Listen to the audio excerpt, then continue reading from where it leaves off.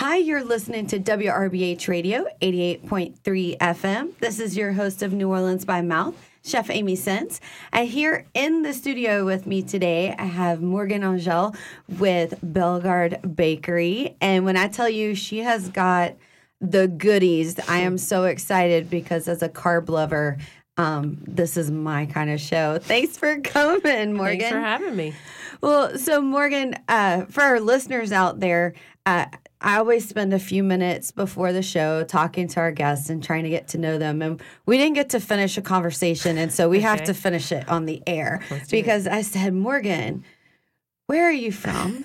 And she said, Breaux Bridge. And I went, oh, girl, now we have to talk. But, you know, as a baker here in New Orleans, was there something in growing up in South Louisiana and Breaux Bridge that made you go, this is the direction I want to go? Well, before I was a full-time baker, I was a savory chef, and I was always around food. Food was just the most important thing, you know. It's big families, lots of food, always in the kitchen, always helping out. And, I just loved it all. I that's where I gravitated to, and I would hang out for holidays, and just when I was really young, I'd learned that I could do it, and then I was just independent after that. So sometimes I would come home from school, instead of doing homework, I would like break out all the knives in the kitchen and then like chop every onion, every apple. Sometimes, you know, for me, bread was just, it's flour and it's water. So I would just like things like that, you know, what kids do. But and then so there was no one in my family that was a professional cook, but everyone was a professional home cook, if you will. So I was around a lot of that, and that's just where it came from mainly. How do you go from being a savory chef to a baker? Because there is a lot of science, you know, and there are a lot more rules and things. How do you make that transition, and was it hard? It wasn't easy, but even as a savory chef, I was always focused more on the carb part of it. So I made pizza and pasta and Italian stuff. Before I was at Bellegarde, I was a chef de cuisine at Pizza Domenica, and before that, sous chef at Domenica's, and then lots of other pizza before that. So when I was really young, right out of culinary school, someone gave me the opportunity to just work at a pizza place, and I was like, I don't know how to do it. And they were like, we want you to be the chef. And so it was a learning curve, but I immediately kind of fell in love with the process of making the pizza itself. Not so much about the dough. I wasn't there yet, but I was really young. And then it was like a maybe 10-year process. And at some point, I started working backwards. So it stopped being just about the toppings, and it started being more about the ingredients in the dough. And then from there, I was lucky enough to work with amazing chefs and other executive chefs that gave me opportunities to travel and learn. And then I moved to New Orleans, ultimately, and met Grayson Gill of Bellegarde right whenever he first started baking just in the farmer's market, and found his flour ultimately when he had the mill, and then things just kind of changed from there. And I was using it in everything that I made, and I was making bread and pizza and stuff for the restaurants that I worked for and at home, and the obsession just kind of grew. And I knew at some point I've got to do this full time, because making a couple loaves of bread at home and experimenting with flour just wasn't enough anymore. And that was about 3 years ago. And it just is right. When I moved from some, PM chef work to AM bakery work, it was right. It felt right.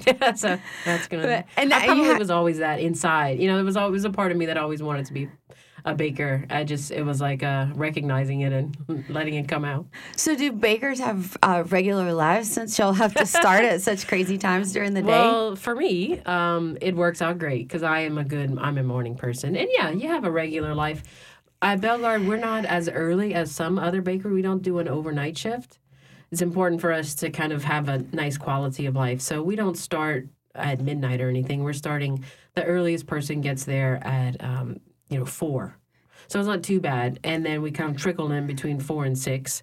And then our work day is done, if we do our jobs right, by 1:30 or 2:30 for me normally. So, yeah, you can have a regular life. It's good, actually. It's great. I love it. Well, I've been in love with the stuff from Bellegarde since the very beginning. And it's really exciting to see the changes and the growth and the excitement, because I know Grayson whenever he first opened, he would start sending out his newsletter, and it was so full of ideas and stuff and information, and I would get excited and go, one day this guy's gonna have a place that's going to be amazing, and it has all really come together, and y'all are booming. We are, and when I came on about 2.5 years ago, I felt the same way that you did. It was a lot of energy and a lot of deep thought and a lot of intentions, but not a lot of space and not a whole lot of organization. And that was kind of what I could bring to the table immediately. And we were in this like rapid growth. And we kind of knew like, okay, the evolution of the bakery is that we've outgrown the space that we're in. The space that we were in was, not very big, and we were squeezing not just, 6,000 loaves a week out of there, but also 300 pounds of milled flour every day. And so it was important to us to work up to something bigger, and that's where we're at now. And we took a year to design it thoughtfully and for a long-term purpose. And we've been in our new spot on Apple Street since last June. And we opened our retail store inside of that bakery, which is primarily a wholesale bakery and mill, in July. And it's comfortable. It's great. And, of course, it's, everything you do, it's a work in progress, and it'll never not be. And that's the fun of it. But it's allowed us to do lots of new things, like some pastas and other things that we'll talk about. But, yeah, now we have a dedicated mill space, which is really nice. When you're saying all the loaves and 300 pounds of milled flour, and that was just at the beginning. Yeah. I can't imagine what it's like in there to mill all this flour and to be, around all of this, and to know that you are from start to finish. You are milling the flour, you are kneading the bread, you are baking the bread. So I kind of feel like y'all's hearts are in from the start all the way to the finished product. Absolutely, and that's kind of the idea about it. I mean, it's incredibly fulfilling as a baker, because you're right. It's like a new project every day. You're able to start and finish a brand new project every 24 hours. And it's a chance to then change it up the next day if something didn't work the day before. And we have ultimate control, because most of the flour that we use in the bakery has originated from our bakery. We're milling it literally on the other side of the wall from where the mixer is, so we can control everything about it. And we're milling like 6 different flours now, which is a great base of ingredients we can combine and change things up if need be in all of our different breads. And it really is great. And most things are just flour and water and salt and maybe a little olive oil. And, we're adding some other small inclusions, but everything that we have in the bakery originates from exactly where we know, and some places we've been to, which is really great. So it's nice to have full control over it.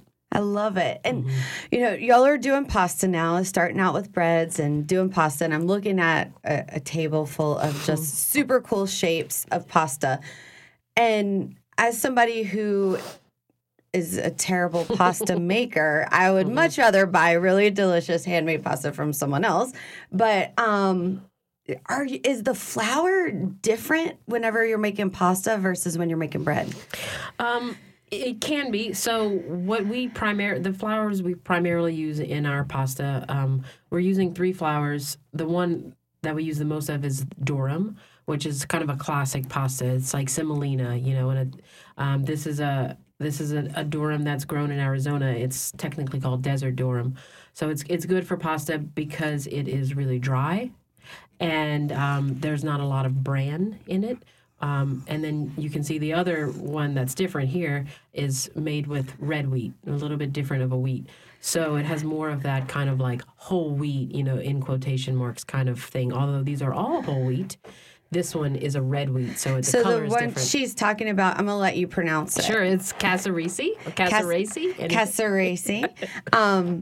And it's kind of like if you would say it's rolled like an S. Yes, exactly. And if you then cut it across, it's an S. Kind of chopped, and it looks like the perfect kind of pasta to catch like cheesy sauce. Well, so yes, I would say that people ask this question often. What pasta goes with what sauce?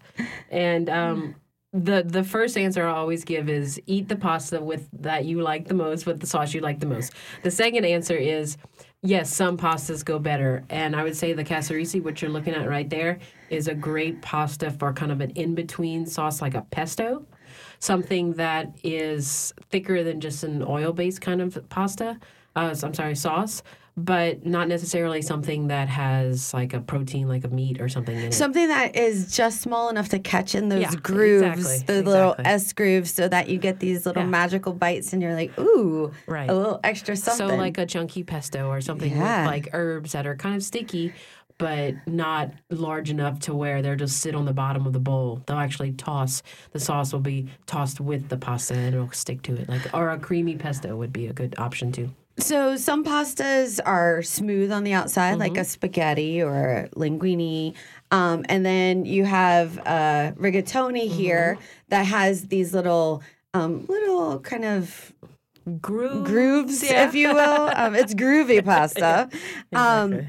How do you decide if you're making a sauce and we go to Bell Garden, we're like, oh my God, we want all the pasta. Yeah. Which one goes with what?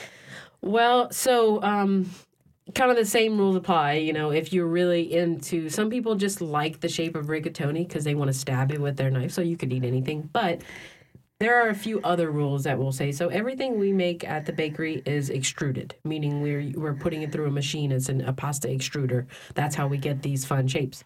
So in addition to the rigatoni, I would put the garganelli in the same category. It's another small, dried, ridged thing. So these would be good for sauces that didn't necessarily have protein in it. So something like just a basic tomato sauce.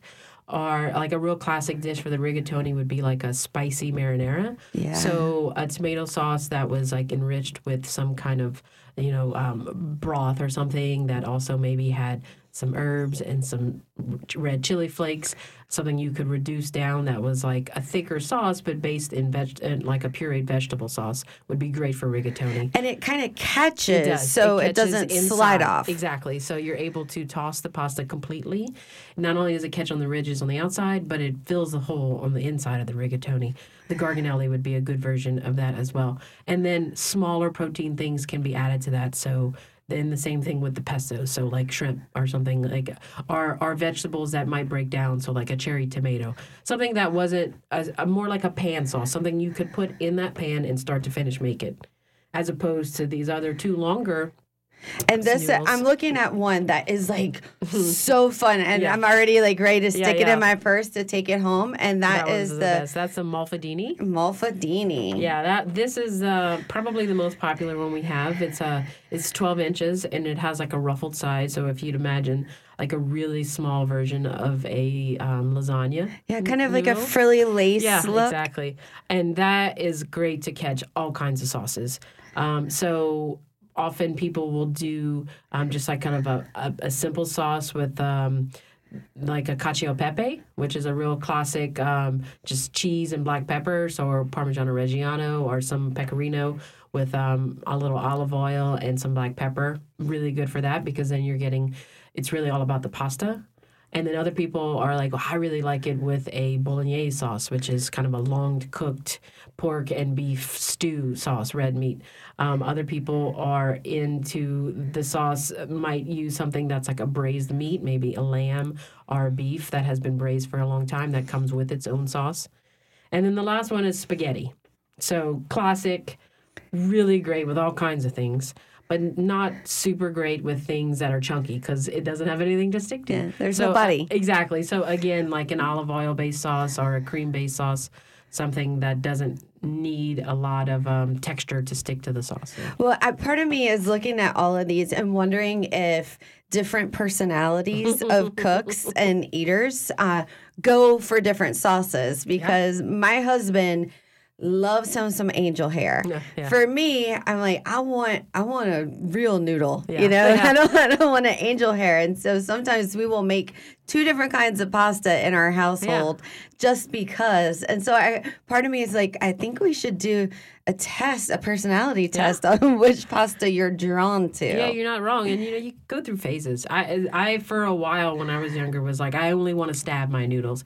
And then I started making pasta myself when I was, early 20s. And then I thought, I only want to twirl. So some people are stabbers, some people are twirlers. Everyone's a little different. And then, for holidays, usually for Christmas at my grandma's house, we used to do a macaroni and cheese for the kids for Christmas, and we would call it junk and cheese. And the reason for that is because there are always these that quarter cup of noodles at the bottom of the container that was too much for the recipe, but not enough for one serving. Sure. And she would just cook them all and throw them in and cover them in mac and cheese.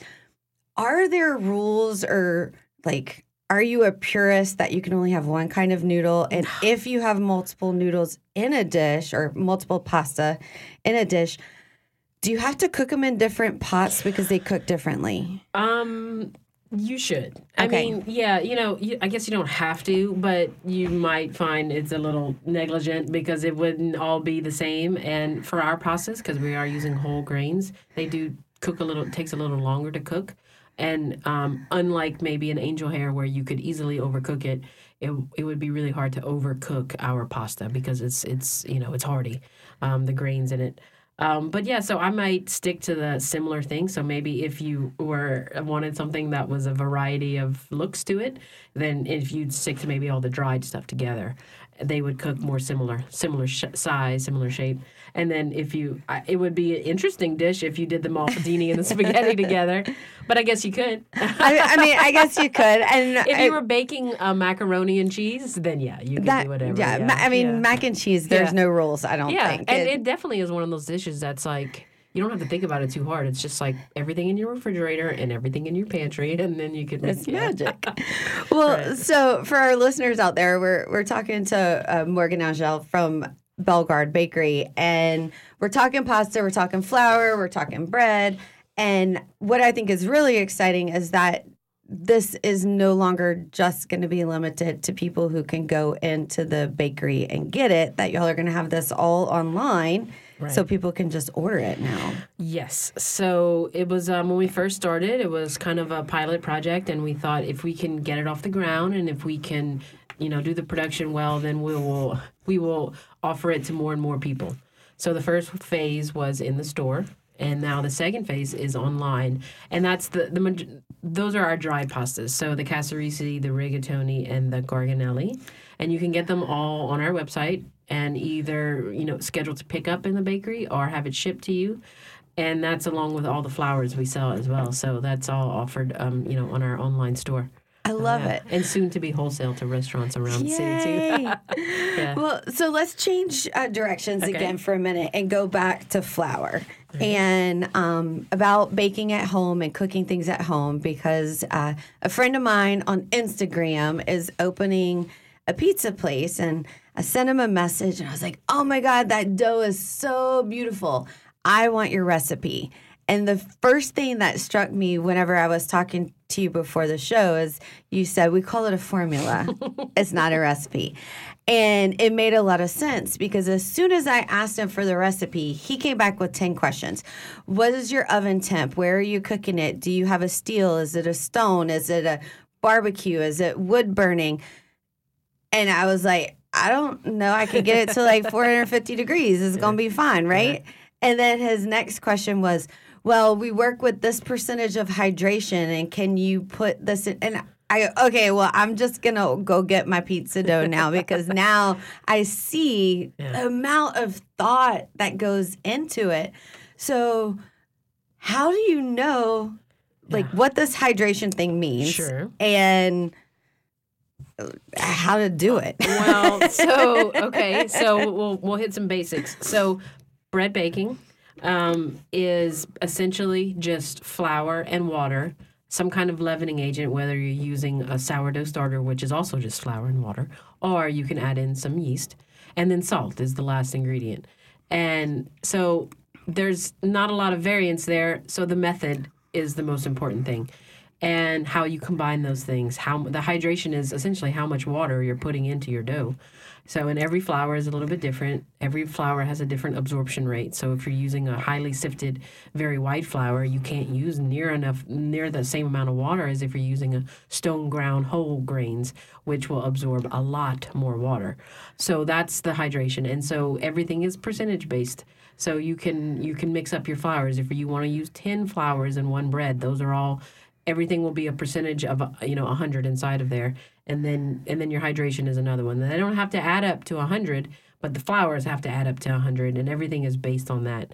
And that's how bakers can control what they're doing day to day based on time and temperature, which beyond the flour, the water, the salt, the time and the temperature are the most important things. And that's why your friend had so many questions, because if you're baking on a really cold day when it's snowing outside, it's very different than baking in South Louisiana with 100% humidity in January, because all of that water in the air is adding to the livelihood and the activity in your bread. And if you can't control the activity, then the bread's going to control your time frame. And so we do lots of different things using temperature variance, whether it's hot water, cold water, refrigeration, overnight refrigeration, things like that, to control the activity of the bread. So to help with overproofing, underproofing, and all of that stuff. So.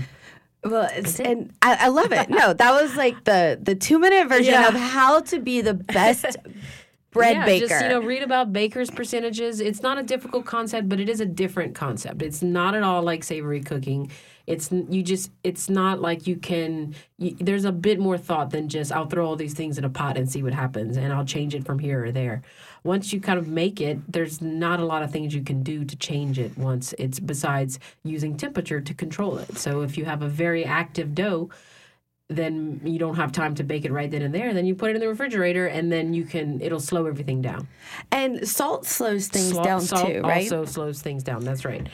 So salt and temperature, cold, are the two things that will help you control that the most. And I feel like here in South Louisiana, our flour is absorbing a lot of moisture from the air. I especially see it with my brown sugar. I won't buy the 25-pound bag anymore because it just turns into a block as soon as you open it.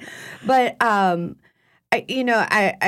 laugh because I hear people say that bakers are changing their recipes every day in South Louisiana, but they're really changing how they're baking. Yeah. I mean, we do change the recipes and the formulas based on what works and what doesn't, but we definitely change the methods often. So it ranges anywhere from, we've mixed this dough and yesterday we left it out for an hour, to today we're going to mix it and leave it out for 50 minutes. Like, it's a small change, but all of those minutes add up to consistency. And that just kind of comes with practice and watching and feeling? It comes with practice. It's just like, it's an inherent kind of thing that, after you do it a lot. I mean, it's trial and error, and the more comfortable you feel with what you're doing, and to just kind of be able to look at what you're doing and say, this is active enough for me to now shape and retard overnight and bake in the morning, or time is what I need. So, you do it. Some things work, some things do not work.